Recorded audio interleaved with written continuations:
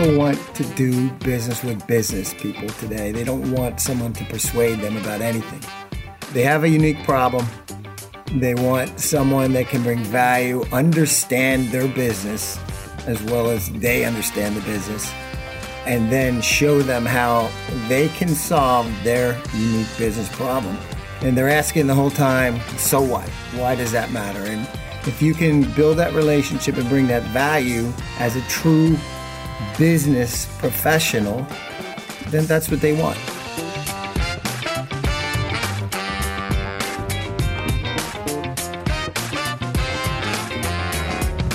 Hi, friends. Welcome to the Sales Enablement Podcast. I'm your host, Andy Paul.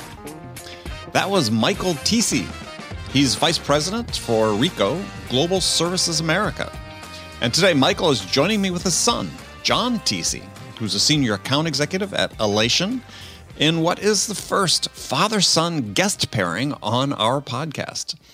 And in this multi-generational show, we compare and contrast selling and sales careers. Michael has worked for one company, Ricoh, for 37 years. John is already working at his fifth company in his career. And they share the advice that Michael gave John as they thought about getting into sales in the first place, as well as the advice he gave John when John left his first sales job, which just happened to be at the same company that Michael works for. Michael also talks about the changes he's seen in selling and in salespeople over the course of his career, and what it takes to be a good leader today. We can also get into the differences in how John and Michael view selling. And we talk about a series of short inspirational videos that Michael posts on LinkedIn called Tecce Tuesday. In this case, we dive into one that he created about the 5 things you need to focus on every day that take zero talent and that you control, which is a perspective I absolutely share. So we'll get into all of this and much, much more. But before we get to Michael and John, I want to remind you to subscribe to this podcast wherever you listen to it. And if you subscribe, we'd certainly appreciate it if you could leave us a review, give us your feedback about how we're doing. So thank you. All right, let's jump into it. So, John, welcome back to the show. And Michael, welcome for the first time to the show. Thank you. So this is a first for me. This is having a father and son combination in sales. I mean, I haven't seen that too often, surprisingly.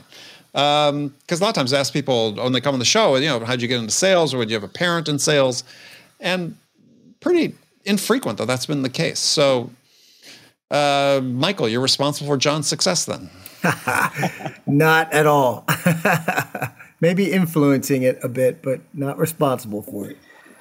All right. So we'll start with you, Michael. Tell us a little bit about you and what you do and what you sell. Well, thank you for having us. And yes, I'm a sales leader for Ricoh. I lead our global account team based in the U.S. for our largest truly global accounts. I've been with Ricoh since college, so a long time. So that was how long ago?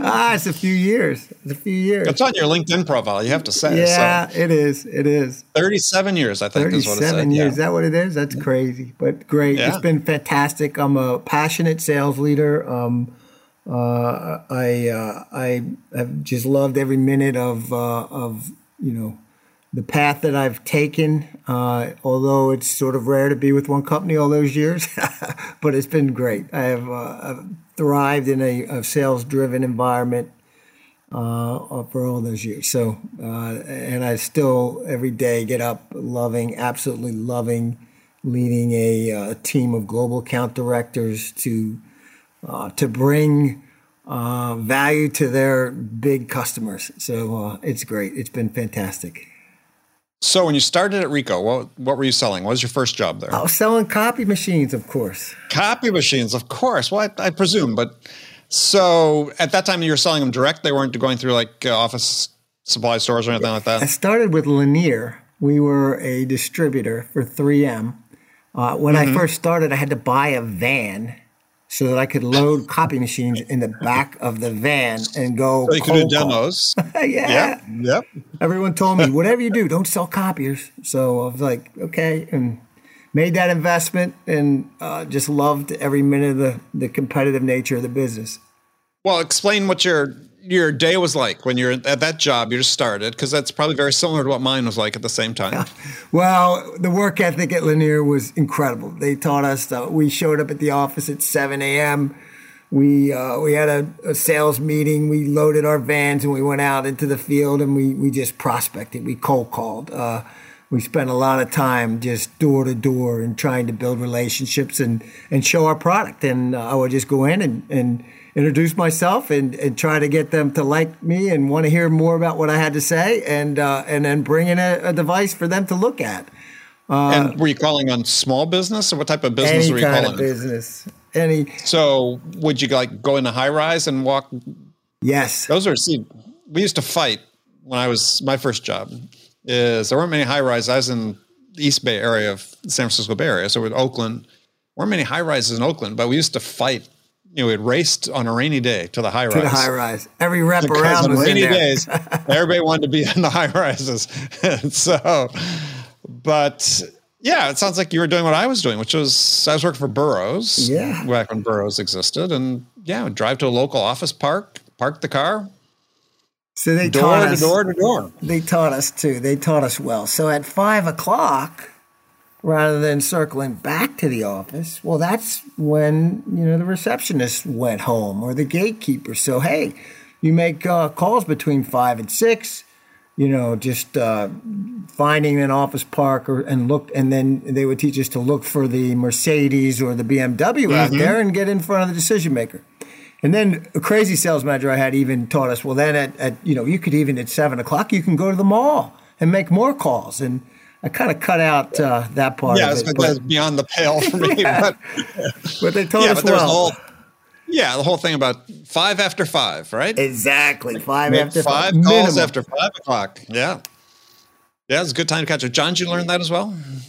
I honestly did. I mean, that was both through starting my career, but through osmosis of years of training around the house and in the very room that my dad's sitting in right now recording this, I think.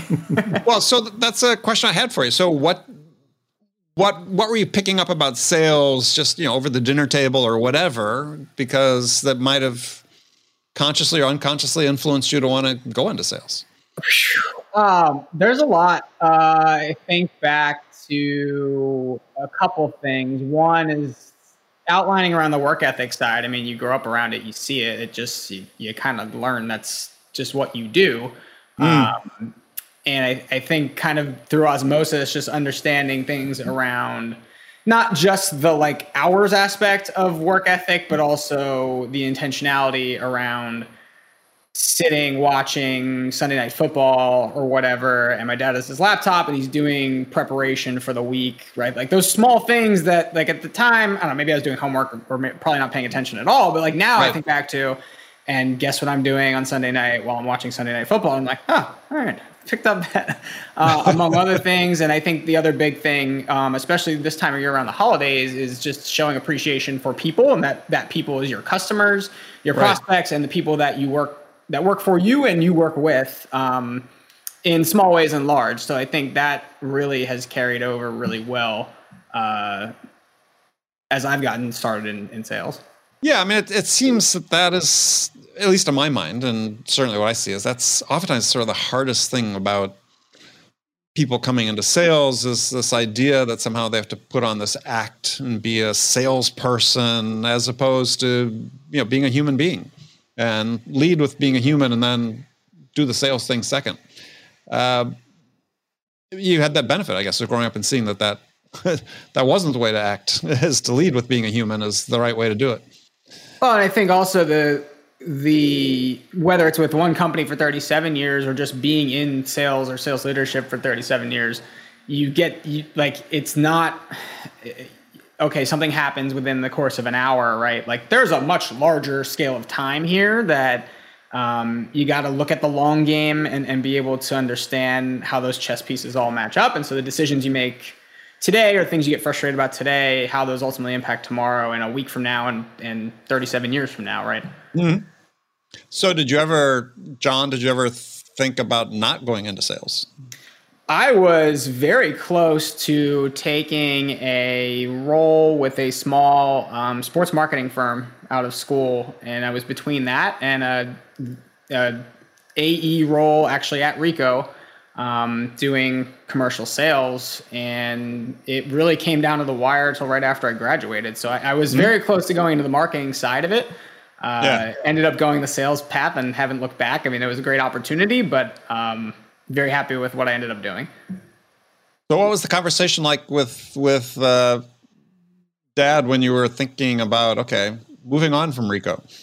He stayed out of the Rico part of it for very good reason, I'm sure, politically. But no, I think a lot of the conversations that we had were more about like what kind of lifestyle do you want to have? Because those are two very different jobs. And coming out of school, I wasn't thinking about it in that way. I was thinking about it as like, this sounds really cool, but also how in the world am I going to pay bills in Northern New Jersey on, you know, a 6-month guaranteed salary of much lower than what an apartment I would, versus, hey, you can come out of school and go into a sales career and be very directly responsible for your own income in some fashion, and starting to think about travel and starting to think about working in a B2B setting versus working with clients that are 24/7. It's just all of a sudden it became very, you know, looking back on my values and what I value, it aligned really well. Yeah. Interesting. Michael, I presume, I mean, I was talking to John before we started recording, is you and I are roughly same age group. I know very few people that stayed at one company. You know, it was very common for years of my father generation, right? And people stayed, but much more less so. I mean, surely there were opportunities to go. I was wondering what was the sort of the calculus in your mind as you're looking at, you know, take another opportunity outside or stick with what you're going. And because I think it's valuable for people listening, is that one of my concerns always is that I think sellers jump too quickly between roles before they really get a chance to master something and moving on. I just wondering what your take has been on that and how that was, you know, factored into your own career decisions. It is rare. I do agree with you that maybe they move sometimes a little too quickly. For me, it just was a fit from the beginning, culture-wise. I thrived in the culture. I was always very, very happy to be part of the type of organization that Rico is. I did resign twice and got promoted both times. So I sort of guess I never wanted to really leave. Right. So I was ready to go out the door, and then, you know, they valued me and gave me more money and promoted me. So I stayed. I wouldn't do that now. but it's been a fantastic. You played a strong hand, obviously. But the culture. It's all about the culture and good people and a good, fair, highly ethical organization that I believe in the values of. I think is why I'm still here. Yeah, and that's an interesting question, because I wrote about that this week on LinkedIn about. It's all about the fit, right? I don't believe there are necessarily good salespeople and bad salespeople. I think you're either in a good situation or not in a good situation.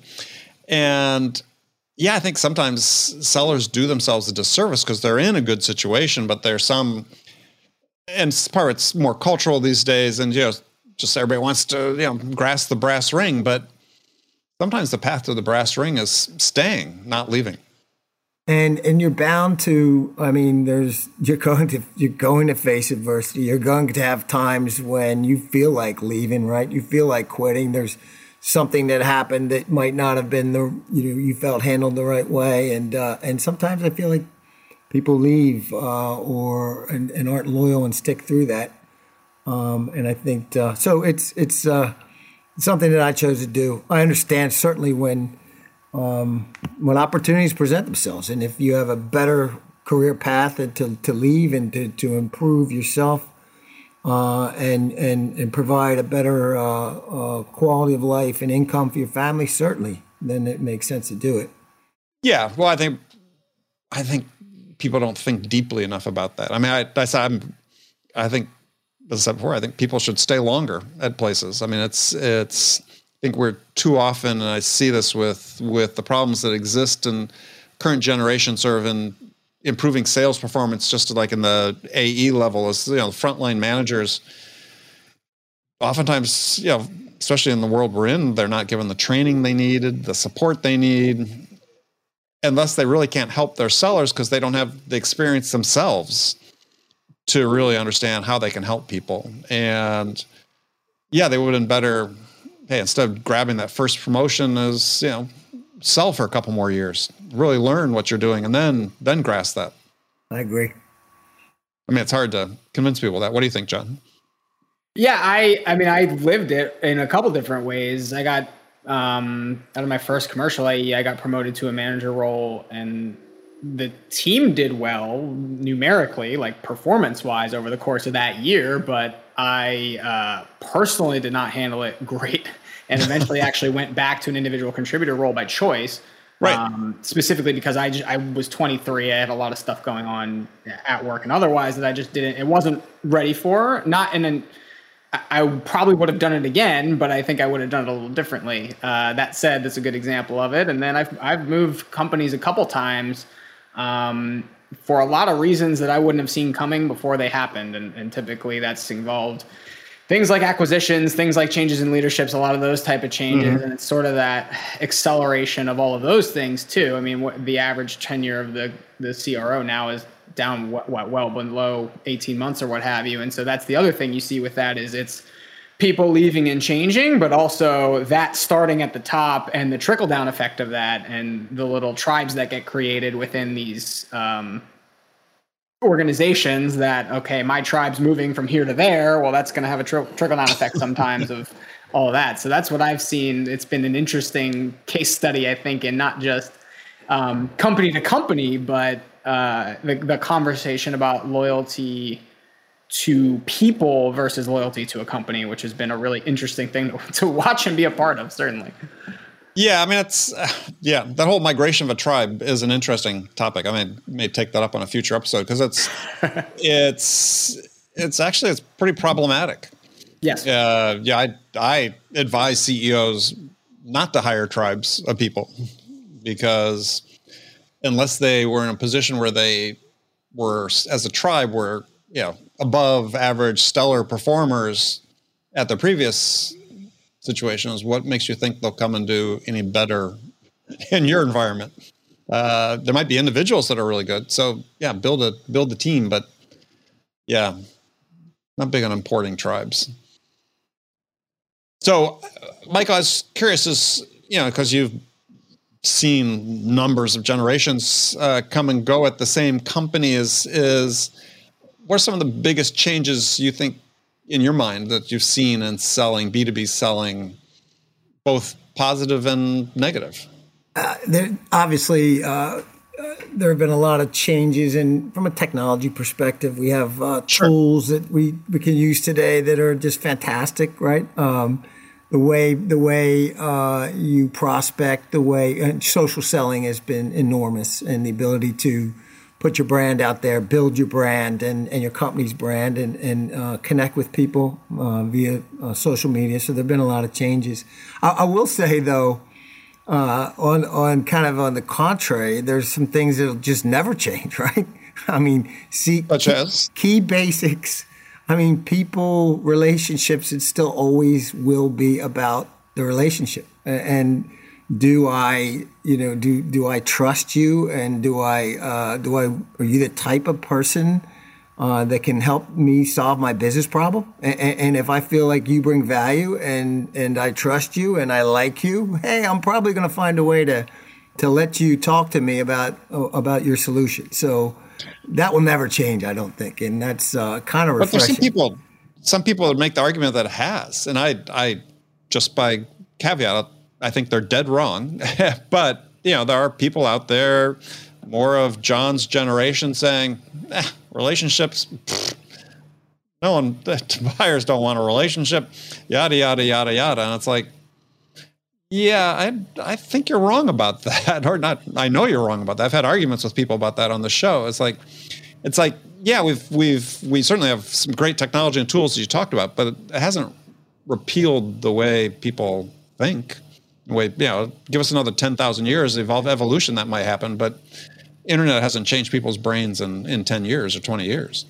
I think you've also seen the division of labor impact that too, at least in the SaaS space. Like we have, SDRs on the front end, we have AEs that are sort of in the middle, but the AEs are not really responsible for delivery versus a full cycle rep, which is what, you both came up as, and I came up as too in my earlier roles. Like the relationship's crucial because you got to shepherd through all of that versus I do think you see reps now or folks in that pipeline now that it's like, okay, as an SDR, I don't really need to form a relationship because all I have to do is log the meeting, right? And then as an AE, you're like, all right, whatever, I got the meeting here. My job is to get you to buy this, and then it goes off to implementation and customer success, right?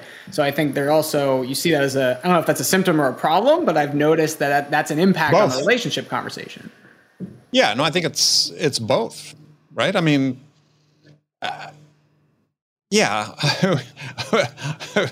I've just had this conversation. I'm laughing because I just had this right before jumping on this. It's like, okay, is you can say relationships are important, but the fact is most of the data that exists, the research has been done, said that the majority of a buyer's purchase decision is based on their interaction with the individual seller. Still is, I think. Still is, absolutely. That still is. Oh, yeah, I don't think that's changed. I mean, that was current data. I mean, it was in the Challenger sale. It's been other people have researched about it. So the idea of the buying experience on the part of the buyer is huge. And what buying experience are you delivering to the customer? And yeah, I think a lot of companies, especially in the SaaS world, just are not focused on that at all. And could be the reason that sort of win rates in that industry are relatively low. Well, I think there's also a fear that it's not scalable, right? A person and their relationships, you can't scale that once you hit, okay, next round of funding, okay, we're going to hire 20 more salespeople. We can't replicate the success that, rep A, B, and C had because they are successful in part because of their relationships and because of their experience.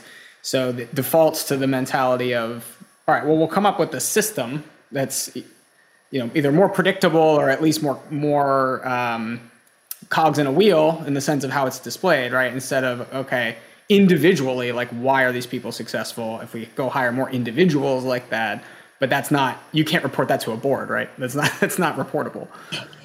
Well, at some point, there's going to be a reckoning, right? Yeah.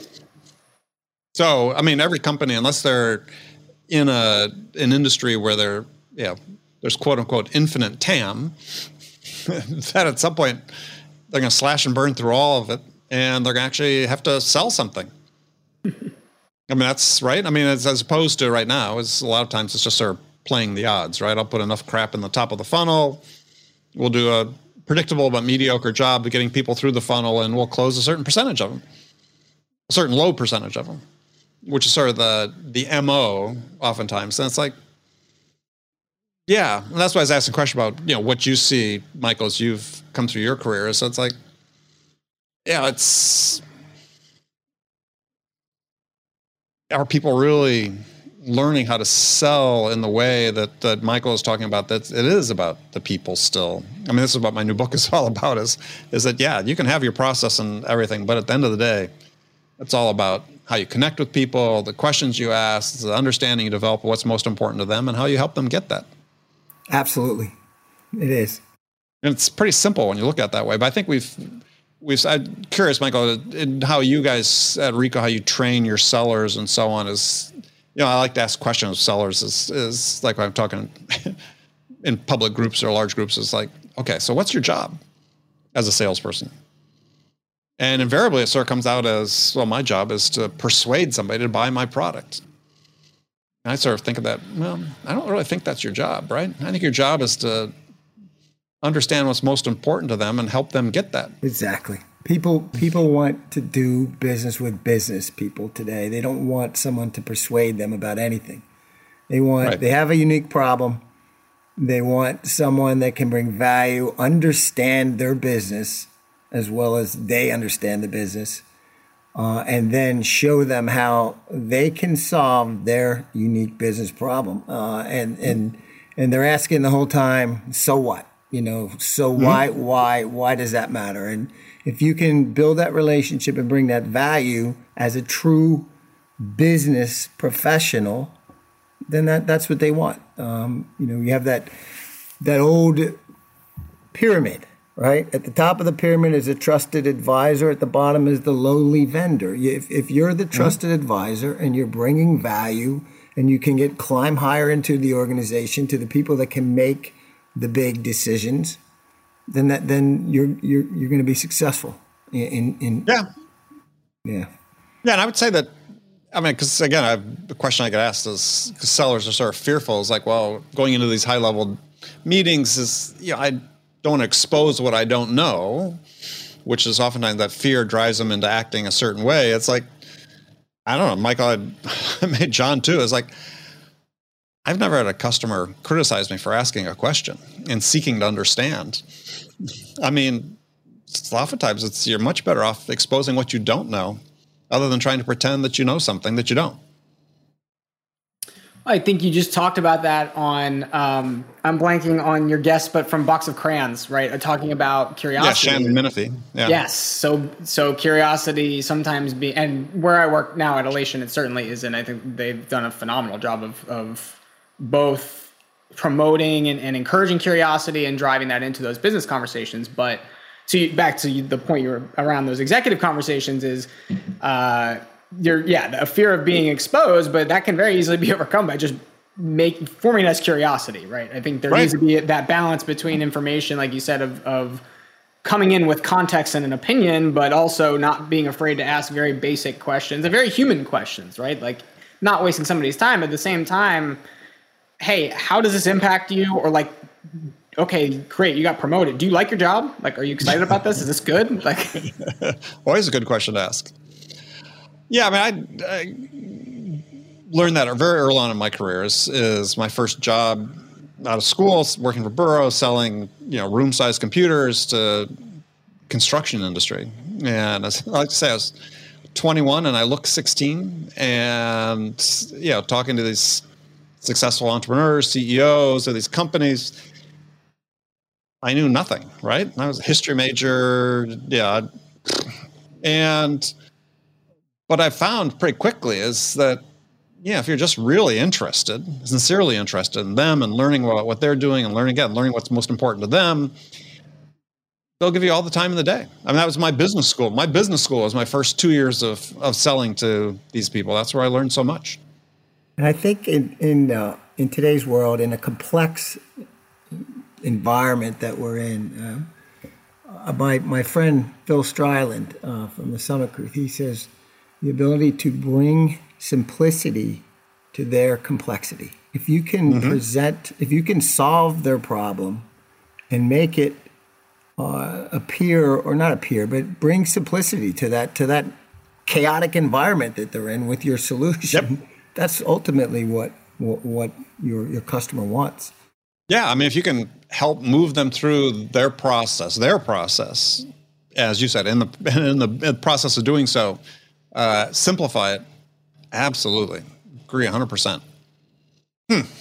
So, Michael, if you had to get into sales today, what would you do? I would love it. I would. What field would interest you? It would be technology. It would probably be doing what John's doing, something like that. Something, exciting. I don't know if maybe a little more established for me, but I'd be in a technology environment for sure. A little more established, yeah. John, have anybody you work for gone out of business yet? We're doing all right, but I'm not talking about your current job. I'm talking about anybody in your resume so far. Yeah, no, but I have been through 2 acquisitions, which I know you've been through as well. So the reverse of going out of business, but changing the business very, very quickly. Yeah. Inheriting, well, you sort of alluded to inheriting bosses that are problematic. I certainly had that happen in one case where, CEO of an acquiring company that was not my cup of tea.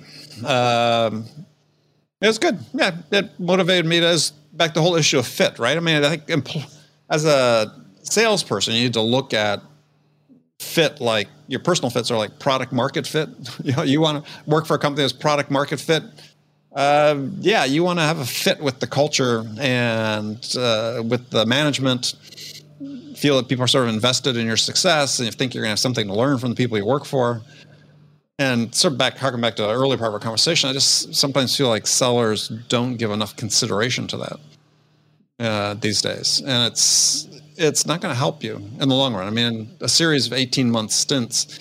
Believe me, I pioneered that whole resume strategy back in the day. So, at some point you got to stay.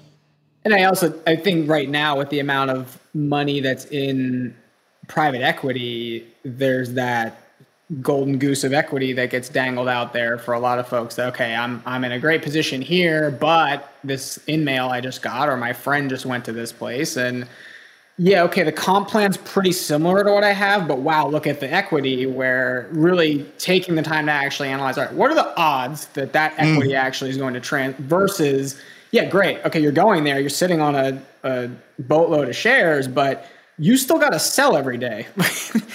And that's a really, really big thing I've seen. I have tried to avoid that myself, but I've seen a number of peers that have kind of gone into that with that mentality of chasing the next big IPO play. Right. When you see Elation, we just got our Series E, but a company I was at recently just got their Series F, and one of our competitors just got their Series G. So it's it's like it used to be you would go public a lot earlier than that, and that's the other thing you're seeing now.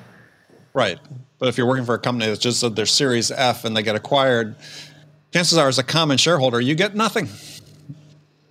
Because with the preferences, all the preferred shareholders are cashed out first. So, I wonder oftentimes sellers aren't really cognizant of how options work.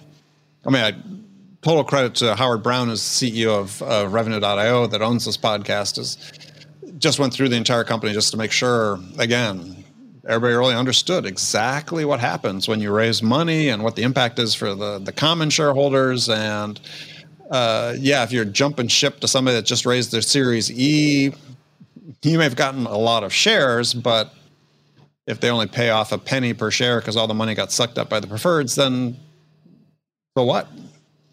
Why'd you move? Right. And like you said, is the product market fit there? Is the culture there? And that's where, all of that's great, but I've seen it be way too overhyped. I've seen Elation certainly, and places I've been in the past have done a great job of promoting, yes, that's a nice benefit, right? But like, if you're coming here, it should be for the comp plan and the culture and the opportunity that is here and now to build and scale the company, not just for a shiny, equity package. Yeah, and also the right person to work for. I mean, I think you leave in a company, you're hiring your next manager. In essence, you're hiring your next manager. Make sure you do a good job of that. So, a question for you, Michael, is how does Rico train their frontline sales managers? They train the sales managers a lot like pretty much on the same types of philosophies as the sales team.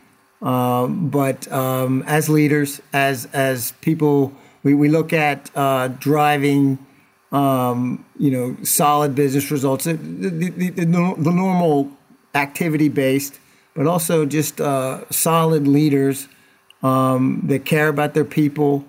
We invest in them a great deal. They're really, truly, obviously the lifeblood. That the frontline sales manager is so critical. Oh, absolutely. And is there actual, training classes they go to, or how's that? Yeah, there are. Okay. And I can't say that I'm real involved in the frontline sales training that we do today. I'm in global account program. I'm a little detached from that, but I know we do have a solid sales frontline manager programs. We have also migrated some of the lower end business off to distributors. So we're looking at kind of major account level is where we would the first line of managers would come in, and they're pretty, they're pretty good leaders, but there is continual training, continual investment, recommitted to in this environment, especially to training and developing our people is one of our key pillars. Yeah, because that really is, in my opinion, is a weak link in the chain is how little we provide in general, especially in the tech industry, to frontline managers to help them be more effective at their jobs. We put them in a tough position. They, you get 2 good years of sales, and then we throw somebody like John, throw somebody into management, say, good luck, congratulations, and good luck. And what do you know? You don't know anything. You barely know how to sell. You've been selling. I had a similar situation happen to me. I had 2 years, got promoted, and I had 12 people working for me, of which easily half of them were 10 or more years older than I was. And of course, they were anxious to take direction from me. But I had the benefit of pretty great training at Burroughs for the most part. It just doesn't exist. And many times, that person that's been put in that position was an outstanding salesperson, but maybe doesn't have the skills to be a great frontline sales manager, and therefore sometimes they don't get the guidance and training, and they end up leaving. Yeah, well, I think that's unfortunate. I think it's sort of epidemic. I think, at least in the tech spaces, we're just not giving people the tools they need to be effective. And so the result is that they default to focusing on activity and metrics and so on, as opposed to having the tools to say, how do I help this individual develop, right, and become a better performer? And that's why I was curious about what Ricoh does, because we spend $15 billion a year roughly in the U.S. in sales training. What? And John's probably heard me say this on a show before, but I would, if we spend 90% of it on individual sellers today, and 10% on managers, I would flip that. I would put 90% on managers, because I think you get a better outcome.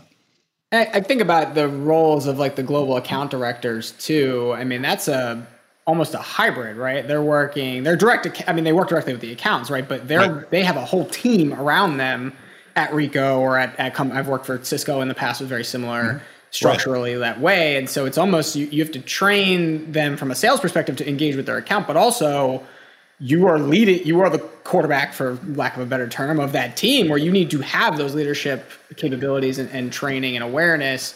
So I think there's a formal training aspect of that part, but then also I know, my dad's team, for example, on their team calls, he implements aspects of training, and we do that here at Elation too, where there's formal training, but there's also, hey, we're going to do 15 minutes today on this topic, almost like a micro training or a skill mill here at Elation, to kind of re-enhance those topics and be a little more agile about that type of development also. Right. Yeah, we just need more of it, right? I think the scales have tipped too far in terms of process and metrics and KPIs, all important, but we seem to have left the people behind, and we need to bring the people along. No doubt. No doubt. Yeah.